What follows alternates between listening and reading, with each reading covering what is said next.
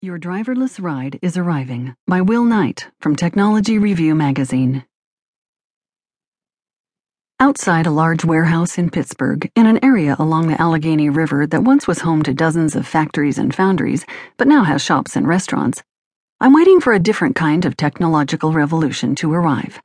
I check my phone, look up, and notice it's already here. A white Ford Fusion, its roof bedazzled with futuristic-looking sensors, is idling